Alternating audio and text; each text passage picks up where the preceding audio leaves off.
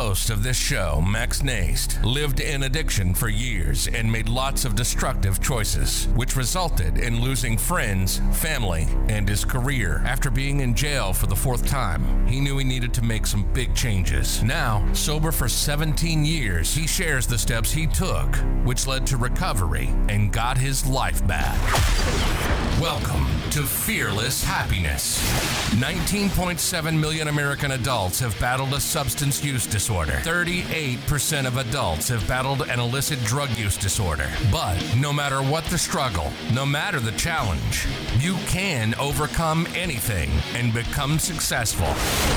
Max and his guests share experience, strength, hope, and faith. If it's PTSD or military-related, trauma, physical, verbal, sexual addiction, alcoholism, you can accomplish your dreams. And with this show, we help others be fearless in their pursuit of happiness. This is Fearless Happiness, and this is Max Nast. Welcome to the Fearless Happiness podcast with Michael J. Gilbert. So glad you're here, Michael. Thank you for taking the time out of your busy schedule to sit here with me and have a conversation. So we're going to get started. But what I like to do is I like you to introduce yourself to the audience, let them know who you are, what you do, and take it from there. Sure. Michael J., not Fox. Michael J. Gilbert. I help businesses tell compelling stories that attracts investors and customers. And, dad of 4 daughters, I get the sympathy. Oh gosh, 4 girls, I call it my greatest accomplishment. So, I love it. Awesome. Give the audience a little bit of background, because part of the podcast is, hold on, I'll just let you know, part of the podcast is I introduce, most of the, if not every one of the guests I've had some type of struggle in their past and how they overcame it and how they became successful. Because that's the whole premise of this podcast, is showing people that you can get through any challenge, regardless of what it is, whether it's addiction, depression, anxiety, PTSD, whatever past struggles, and showing people that, what it looked like for you to overcome those challenges and how you got from way back there to where you are today. That is a story there. And will be in my upcoming book called Too Stupid to Quit. But, my story is, I always tell people, I'll give you the 20-second version, which is, orphan drugs prison and, a lot of betrayal, abandonment issues, things of that nature, and just came out and had a very good support system, which a lot of people don't have that support system. But I had a great support system in not only in business but in life. But it's just failure after failure. Had great success in business, but relationship wise, just failure after failure after failure. Finally, after my my subsequent divorce about 8 years ago, I realized something needed to change, and that thing that needed to change was me. And so I met with my life coach, and in talking to her, we really figured some things out of, do you want to continue to be the pauper and the victim, or do you want to be the badass warrior? And I'm like, yes, I want to be the warrior again. And she goes, fuck you. You don't want to be the warrior. Warriors serve kings. You want to be the king. And I had to think about what that meant. And so I asked her, I said, well, okay, I somewhat get and understand what you're trying to convey to me. What does that really mean? And she goes, when you're born and the umbilical cord is cut, you're now a sovereign entity. And whether you call it God or the universe or Mother Earth, whatever you choose to call that higher power, you're no longer reliant on your physical parents in the spiritual realm. And I had to understand that since I was connected to that power directly and no longer through your mother, when that umbilical cord was cut, that I have never been an orphan. I have never been abandoned. I have never been unloved or unsupported. I've always been loved. I've always been supported, and the Father has always had my back. Right. And it was just an instantaneous, holy crap, that's freaking awesome. So, and it was instantaneous for us. And we had my life coach Anastasia was just, we both had a moment. She goes, I've never seen someone have such a profound breakthrough this fast, but that was an eye opener for me. Yeah. And I get that. And when I got sober, and finally did what I was supposed to do, I kind of relate to that. Mine was with a conversation with my sponsor. And I remember I was just on this rant, right? Like you said, whatever, universe, God, Mother Earth, Allah, whatever, I don't care. I call him God, right? I'd always come at him like, well, he abandoned me and he did this. And why would God, if he loved me so much, put a nice guy like me in freaking jail? And we love playing the victim, don't we? Yeah. And I was just like, and he would just stop me. And in this calm way, he'd go, Max, he never, ever left your side. Maybe those times you went to jail, he was actually saving your life. And he had me do some work around that and actually write out like the times I was arrested, like what would have happened if I didn't, right. And there was a couple occasions I go, either could have got myself really hurt or somebody got, you know what I mean? And I could have been sitting in a prison cell. I often say I'd end up in a ditch dead. Yeah, exactly. Or 6 feet under. Right. And then, I would get mad. Well, he took my kids away, and he'd go, no, you gave them away. You fell in love with drugs and alcohol and you gave them away. That wasn't God. And I would just go, you know what I mean? Like, I hate when you're right, but I get it. I had that moment when he said that, when he had me do that assignment, when I realized it brought me back to that Footprints poem. And I thought about it. I go, wow, when I was struggling, he was actually carrying me because some bad things could have really happened. And you and I could not be having this conversation if I would have followed, if I didn't get arrested or whatever divine intervention, I like to call it, happened, even though I didn't like it. Right. But I get that. It's just when we're stuck in the shit, as they say, we don't see that stuff until later. And someone brings up a different perspective and you go, oh, okay, I get it. So now it's like, we're like this, as I say, we're like tight. Even though I don't like some of this stuff, I don't like his sense of humor. You know what I mean? It's like sometimes, God, okay, you got to chill out here for a minute. I know you're laughing at me, but just got to chill. And it's just amazing how life turns out when you finally take that look at yourself and go, what can I change to be a better human being? I know a lot of programs have that, take a personal inventory. I know AA and probably, Overeaters Anonymous and Sex Anonymous or whatever those programs are. They always talk about taking inventory. And that's a tough thing to do, man, when you're the cause of a lot of problems. So, and I speak from experience. Yeah. I love playing the victim. Yeah. I remember when that came up and I said, I had to do what? Why would I want to freaking tell on myself? I go, I don't tell. I'm not a snitch, especially on myself. That whole back, that mentality back then. Yeah. But that the result of doing that process was just absolutely life-changing. If you know what I mean, to take, it really is. Take that honest look at myself and go, wow, I hurt a lot of people, Well, in writing my book, I wrote it 15 years ago and didn't publish it for a lot of reasons. But when I started looking at and rereading it just this past week, I, as we you and I know, we call it that imposter syndrome. I don't belong here or here. I'm going to stay down here. And I really started taking some more inventory of and remembering what Anastasia taught me was transparency, or lack of transparency blocks, love, success, money, career, in every aspect of your life, whether it's spiritual or your health or your financial life or your education.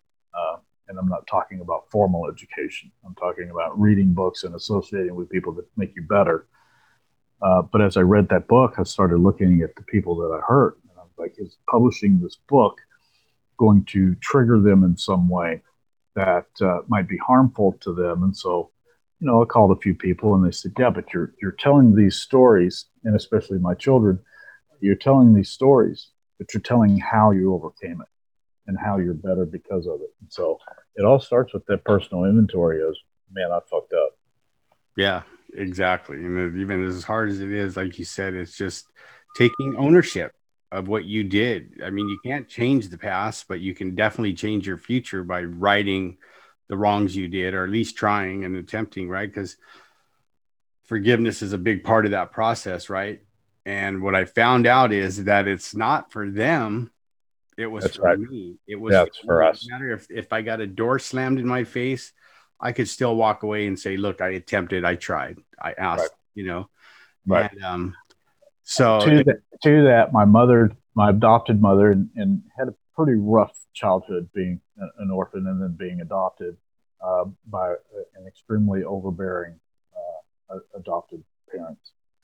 And you can continue. I had it in my head. I'm like, I'm going to go down, and I even posted on Facebook. I don't know how to respond to this of a woman I haven't really talked to in 10 to 12 years, and my adopted sister, not related to her at all, but she calls me and she came into town and stayed with me, and she brought up a lot of the past hurts and pains, and she goes, I saw your post, thinking about, do I go down there and forgive this woman, or do I go down there and piss on her grave, because it's just all the stuff she put us through, just the abuse mentally and physically. And I was blessed to be in a position to share with my sister, look, man, she's gone. So all that hurt and pain and anger that you're holding in, this is on you. Right. Here it is 35, maybe even 40 years later, and we're still carrying that. Why? So the forgiveness isn't for her, Sarah, it's for you. And the forgiveness that I'm going to go down with. And I deleted that post as soon as I made it. I mean, it was like 2 seconds later, like, this is stupid. Right. I know what to do. I know what to do. Because it just triggered all that old responses that we're accustomed to doing. We're going back into that victim mindset of, reacting instead of, how is this going to be better for me? How is this going to be better for my children? How is this going to be better for the world? And so it's forgiveness, man. Exactly. And this is where we learn to respond, instead of react. Because I know guys like me and you back in the day, like that's all what we were taught, was how to react without thinking. Just like, that's just what we were taught, especially if you ran. I'm ready to throw down. Yeah, exactly. You'll throw down first, ask questions later. You know what I mean? It's about survival of the fittest. Oh, we're going to fight on 3, 1. Yeah, exactly. Exactly. And, there's places that you can't do that. You can't say, hey, on the count of 3, we're going to go at it. You're right. They're just going to look at you like, wow, this guy really lost his mind. But, as we grow as human beings, because you and I are part of a network of people that are always trying to be, as we are learning, to be the best and most elite version of ourselves, right? And try to do the best we can each and every day, right? And that starts with helping each other out. Like, you've done that for me. Our group does. I mean, if you watch, most of the posts in that group are all positive, and it's some type of teaching way. How can I help you? How can, this is what I went through. Here's the lesson I learned, so you don't have to go through it. Right. Right. So, and doing what you do for work or for your business, right? That you're in the business of helping people. That's right. Right. We find we help people uncover problems, sometimes problems they don't even know they have. And it's our job to provide a solution. And if it's not a good fit, let me go find someone that's a better fit. That's, people say they're in the business of sales, and every business owner is, whether they like to admit it or not. But at the end of the day, God gave me 2 ears and 1 mouth for a reason. Ask questions and then shut up. Right. And through that process, even with our conversation that you and I've had recently, is you've probably noticed I ask a lot of questions. And Mhm. a lot of times it's the same question over and over, and we dig a little bit deeper and look.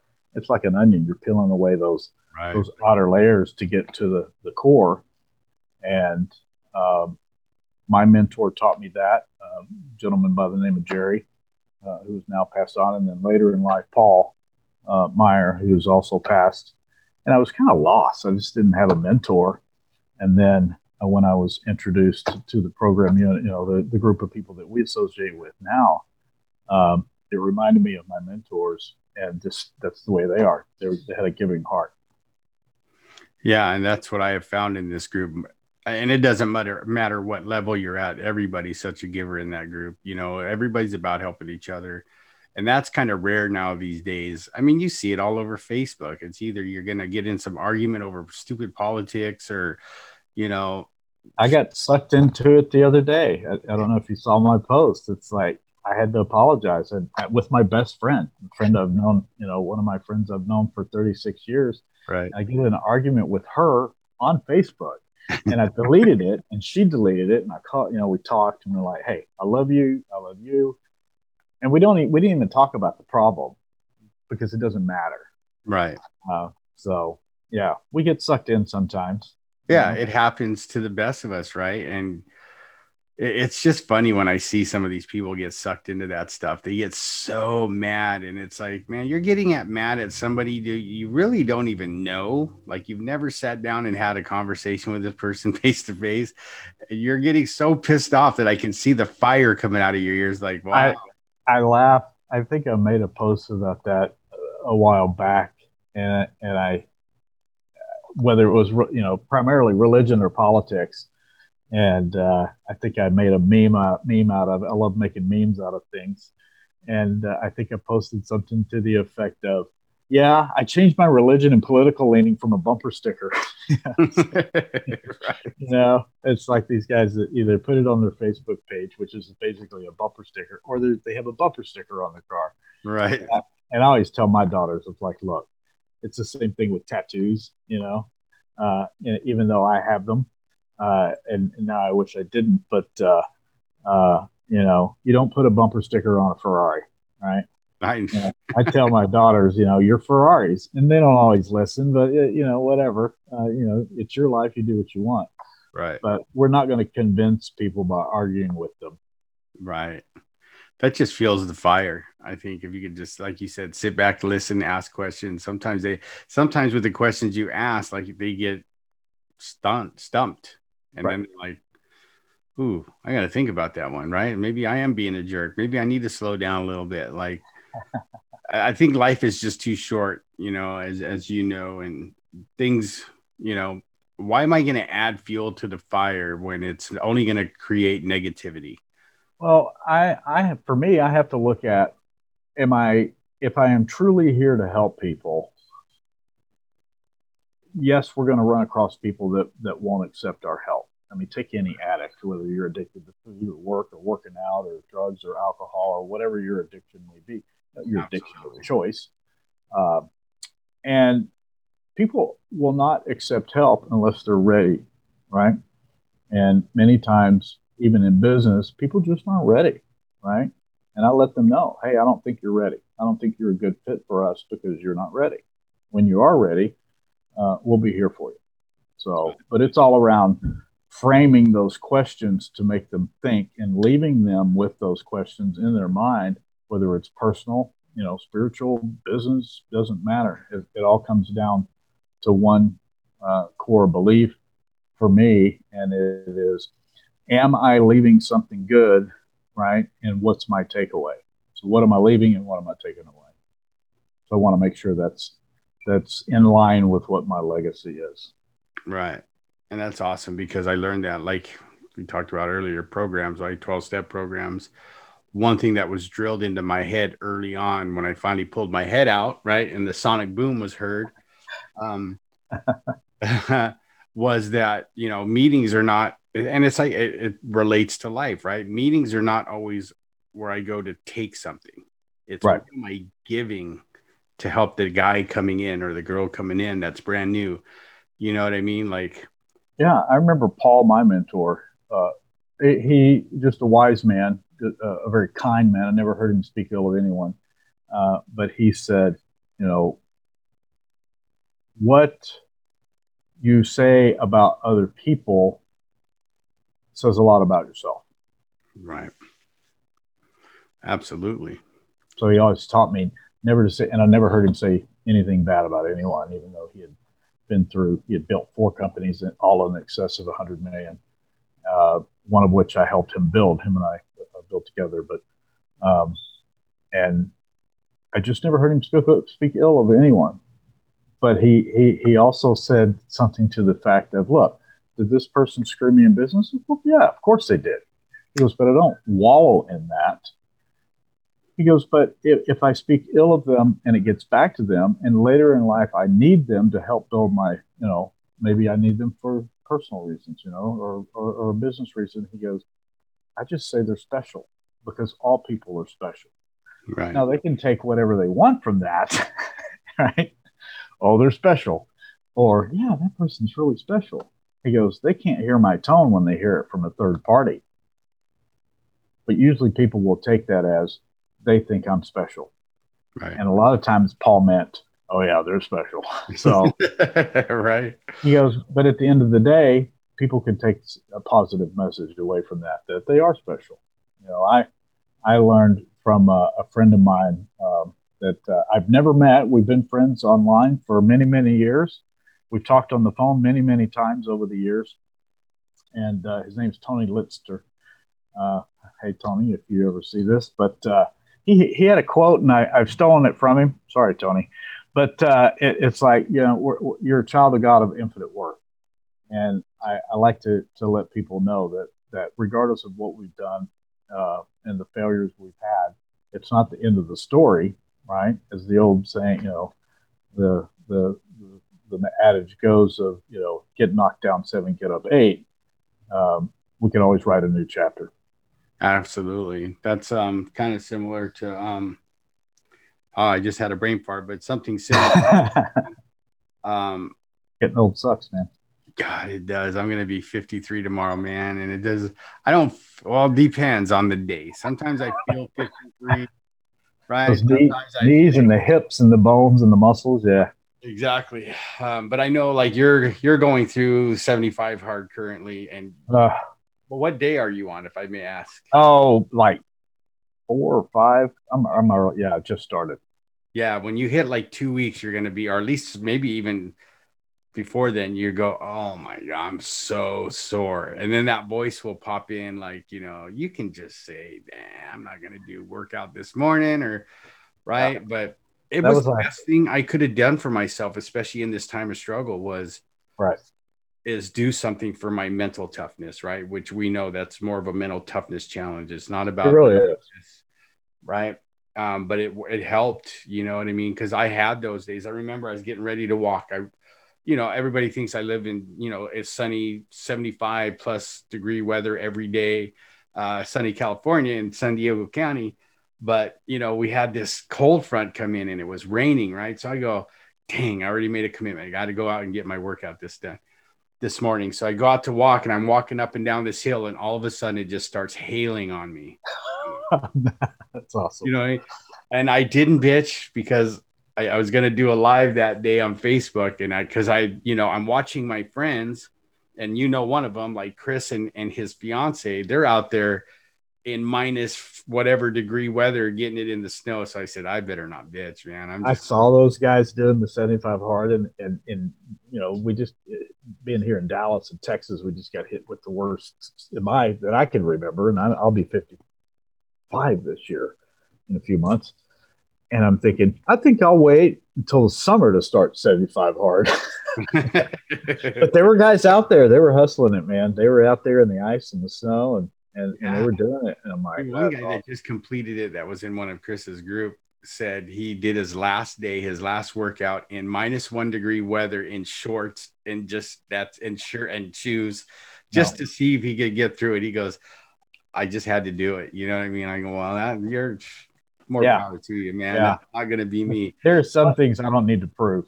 Right. But, if that would have happened during the challenge, obviously, I would have went out there, but maybe not in shorts. And, you No. know, that's just not me.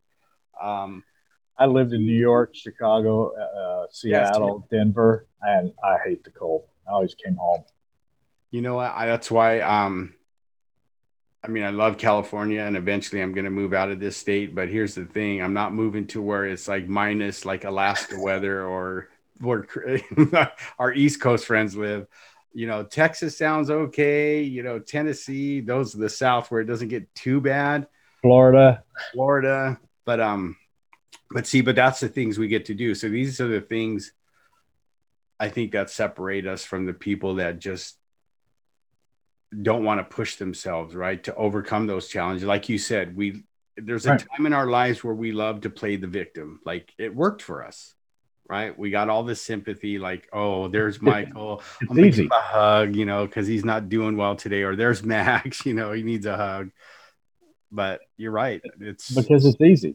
You know, it's easy to do that. Absolutely. And what I learned in that challenge and what I've learned in my 53 years now and getting sober and all that is, even though there's challenges and it's tough, that's what's going to help me grow as a human being. You know, I'm maybe not to the extreme of a David Goggins who just thrives in that struggle, you know, that putting himself through hell. But I find myself now starting to get uncomfortable when things are easy. If that makes sense, you know, it's like, yes, it does. Oh yeah. You know, and I'm pushing myself to be a better human being. And I know growth comes from going through struggle. Do I search it out and put myself in it? Maybe sometimes, like with the 75 hard challenge, but you know, not really, but I'm going to learn from it. I'm going to embrace it. That's what I've learned. What do you think? What's your take on that? Oh, I think I just did a post on that recently about, you know, fighting through some of the things that become easy, right? You know, Apex is a great example, just the name in and of itself, right? So when you reach the apex, I mean, let's say you're a mountain climber. And when I was in Colorado, I got into rock climbing, and we're talking, you know, hundreds of feet up. Right. It took me about 3 months to gain the strength to get a third of the way up the mountain, you know, and you're on the rock face, and it's scary as hell. And for a guy that hates heights, you put me on a Ferris wheel, I will kill somebody.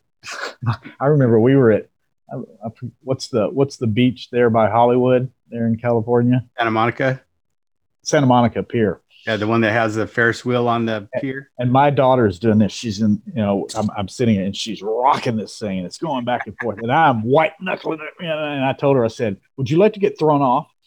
But, you know, and she thinks it's funny, you know, but I've jumped out of an airplane, you know? Yeah, so did I.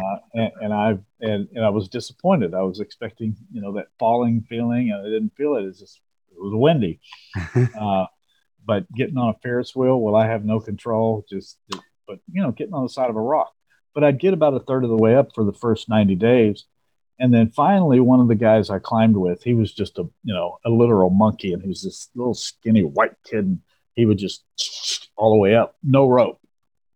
And I said, I want to be able to do that. And he goes, first thing you have to overcome is fear. He goes, look, I'm climbing up with no rope, but I've been doing this for 20 years. I started when I was a kid. Right. He goes, you're just starting out. He goes, what do you think is going to happen when you fall? I said, it's going to hurt. He goes, you're attached to a rope. You might fall 20 feet, but you're not going to die. And you got a helmet on. And so I'm standing there and I'm looking up and I can see the finger hold where he had left a chalk mark with his hands. And he goes, just jump, just grab it. He goes, you'll grab it. You'll make it.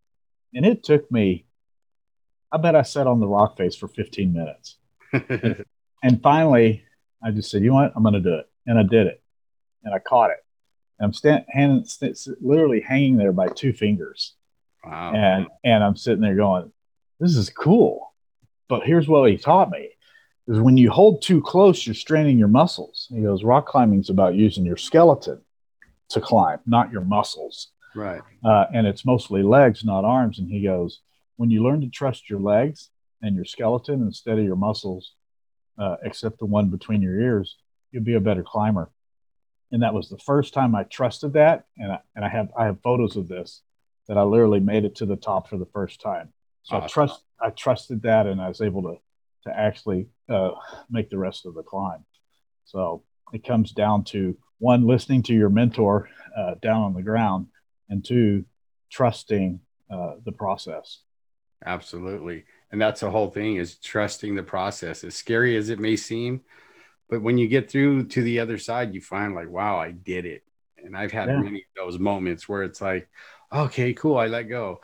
And I'm like you, I do the extreme. I overcame my fear of heights by jumping out of a plane twice, once at 13,000 feet, the second time at 18,000 feet, and that time it was the feeling of floating, the 18,000 feet. It was just like, wow, I'm up here at 18,000 feet, but it's just, the process is just actually putting one foot in front of the other, and just overcoming those little fears. And then the more you do that, you find that you look for the next challenge, and then it grows. And well, back to my comment about the apex, once, if you're into mountain climbing or rock climbing, once you hit the top, that's it, right?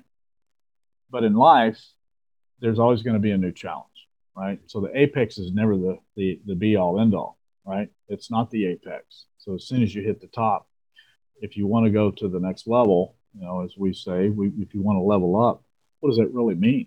What is it going to take? We keep hearing, pick your hard.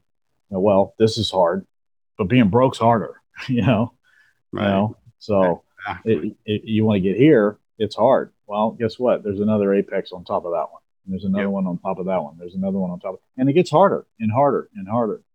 In business, people always say the first million's the hardest. And it really is. And once you learn how to do that, um, and learn a replicatable process, then it becomes a little bit easier. But it's never easy running a business or doing or changing our lives. It's training our muscles, mainly this one up here, has been the toughest for me. Just mental resiliency of following processes from people that have been there. Right. Because we know how to screw shit up on our own. It's anybody. Right. Well, I tried it that way, and I tried it that way, and I tried it that way. I always ended up with the same result.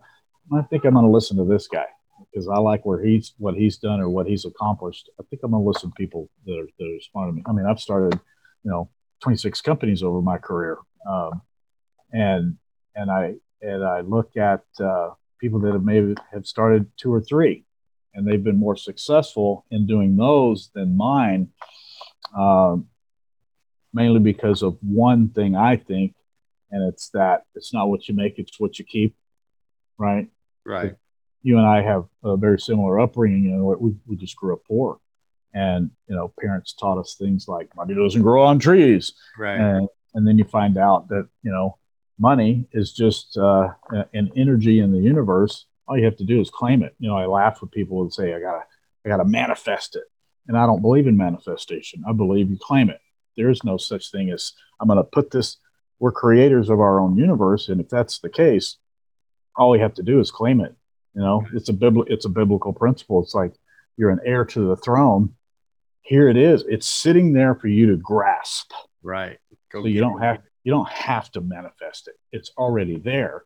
You've just put up this wall that has blocked you from seeing the truth. And you just got to claim it. Yep. And it happens.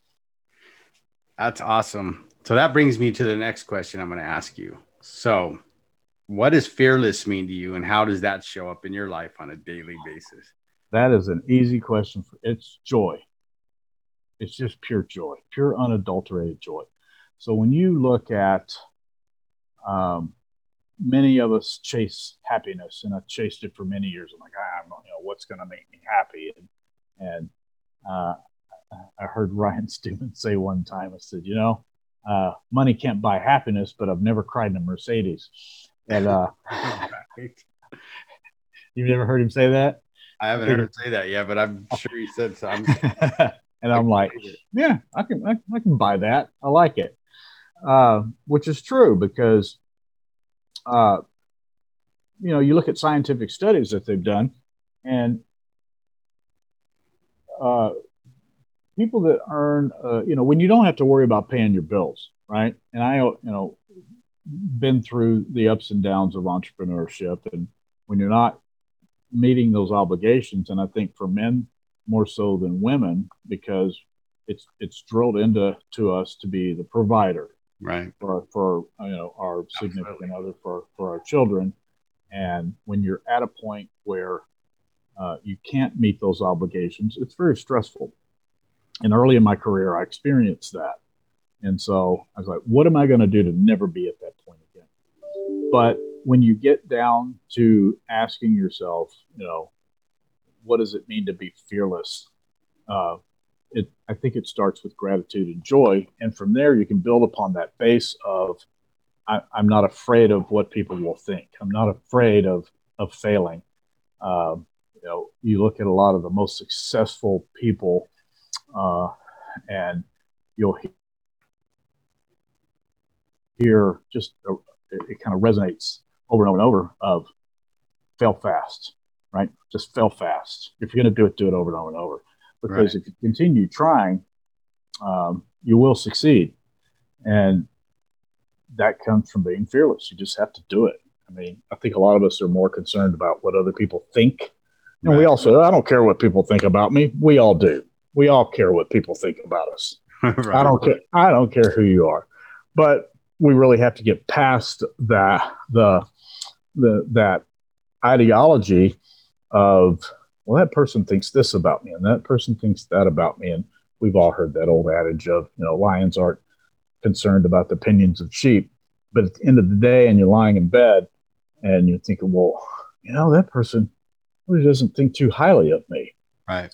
And we just have to get past that and realize they don't know our story. They don't know our whole story. But I think that's the base of it, is building upon of really overcoming your opinion of me doesn't really matter, because I know what I'm trying to be, right? Exactly. This is who I may be, but I want to be that person. So until you know my whole story, your opinion really doesn't matter. Exactly. And trust me, you and I guys have run into that, like, I don't know how many times. Oh, yeah.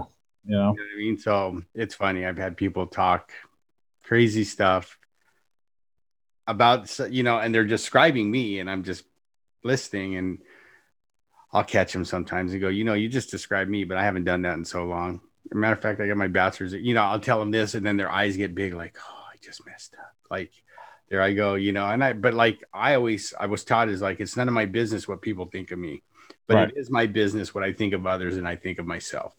Right. So I go out in the world that way and try to be the best human as I can.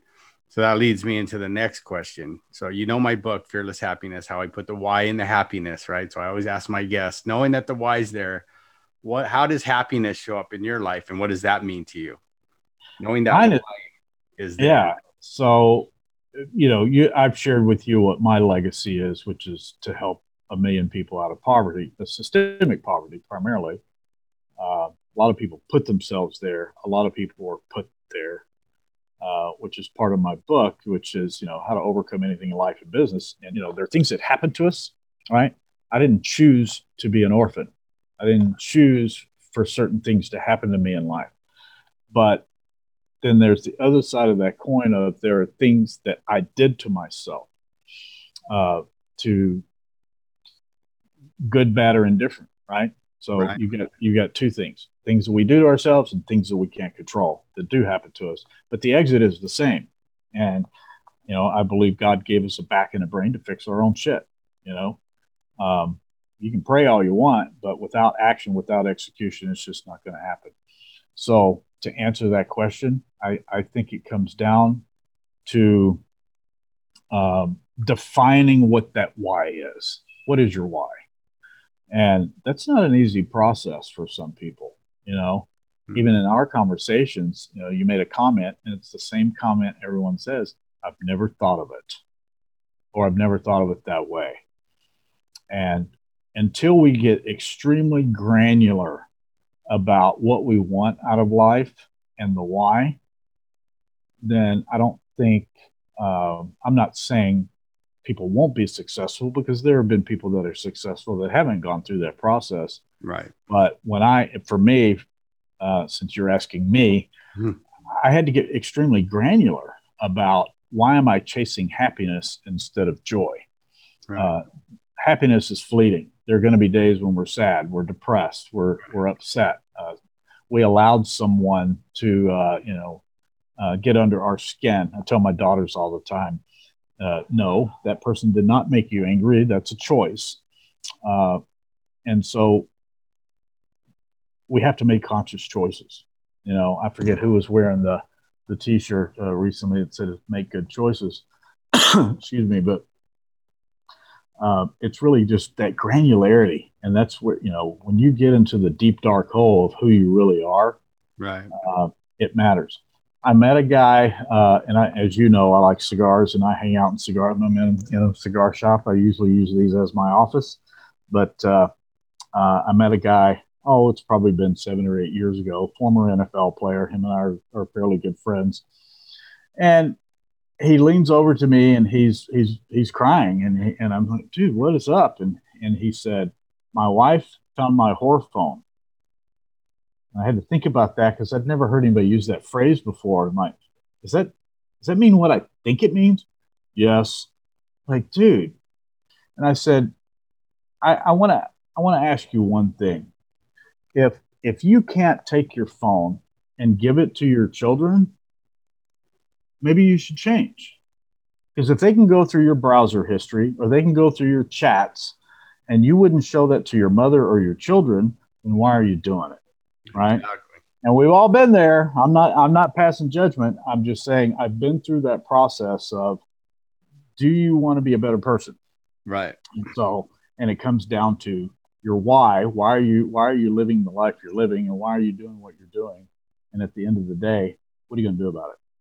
Right. So my old father-in-law, Wayne, rest his soul, um, you know, uh, former father-in-law, is my ex-wife's dad, just a great guy. And I watched how he raised his children, the three daughters. And I asked him one time, you know, uh, what would you do, in this situation? And I don't remember the scenario, but Wayne always had this response of, do you really want to know? And he just always answered everything with a question. And he goes, look, most people don't really want advice. They want confirmation of what they're going to do anyway. But the way he raised his daughters in the same way I raise my daughters now is, hey, I have a problem.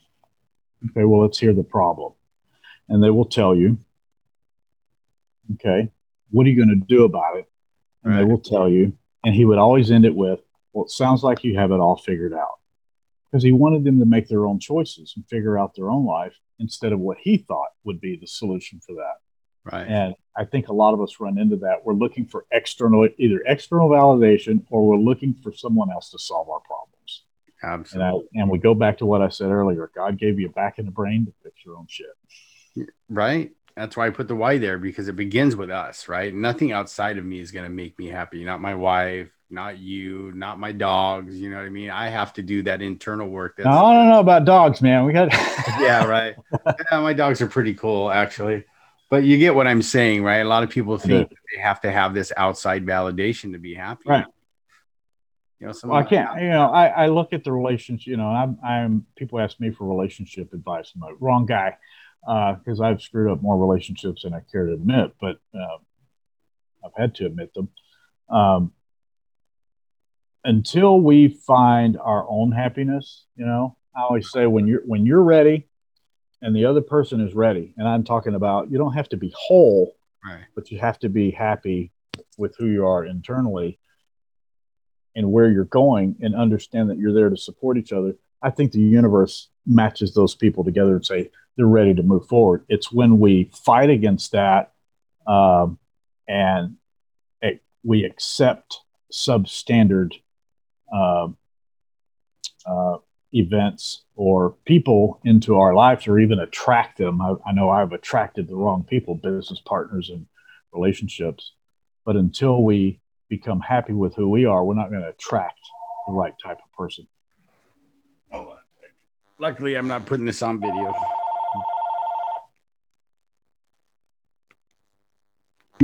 Sorry about that. I mean, but yeah, I get it, right?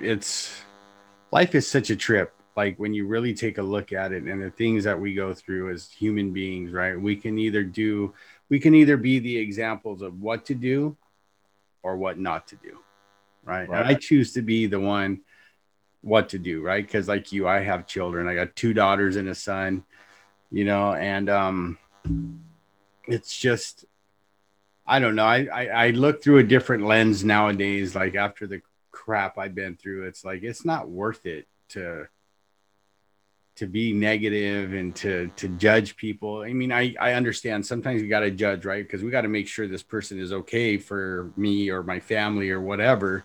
Right. But I'm going to always give the person the benefit of the doubt. I'm going to let them prove me right or prove me wrong and then move on from there. But those are great examples, great definitions of fearless and happiness. And, I still believe in the inherent goodness of people until they prove me wrong. Absolutely. I refuse to allow bad business partners, just bad customers.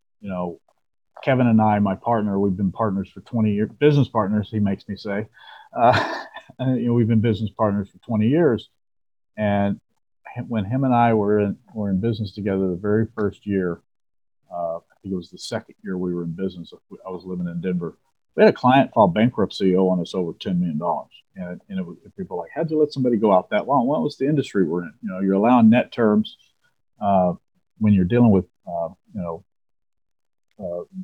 that industry. And I still refuse to let that define that there's just bad people in the world, because I just refuse to believe it. Right. Absolutely. I agree with you. I believe in it. Exactly. Inherent good of people. Because most of the time I'm proved right. Like most people I know are good people. So, yeah, absolutely. The only time they're bad people, it's because I'm doing bad things. What I found is like, oh God, well, what are you doing, Max? Take a look in the mirror. Oh yeah, you're right. So I'm attracting those people. Well, right. Attracting. Yeah. I learned about that about 6 or 7 years ago, that we attract that. Right. It's what we're putting out is what we're bringing in. Absolutely. If you've ever read Robert Scheinfeld's, I think it's called Busting the Great Game of Business, or forget the name of the title, but he talks about, creating this hologram. I'm the creator. This is what I want, and everything else needs to be out of that hologram. And when I read that, I said, oh, so I'm the one that's been attracting, this type of people. So right. I'm not going to do that anymore. Well, awesome episode, my friend. Thank you for coming on the show. But before we part, I always like to leave it like this. Like, give the audience your last thoughts, or how they can get a hold of you if they want to work with you. Go ahead and tell them how to get a hold of you. We're on Facebook, Michael J. Gilbert. You'll see kind of a Max Headroom picture of me. Or we're at busybox.solutions. It's BUSIBOX.solutions. This is the best way to reach me right now. So awesome. Well, I appreciate you coming and doing the show, my friend. I really appreciate you taking the time out of your busy schedule. Thanks for coming on. And we see each other again like we did in our meetup in February. Onward and upward, as they say. Yes. All right. See great things coming for you, my man. Thank you. I appreciate it. You too. Talk to you soon.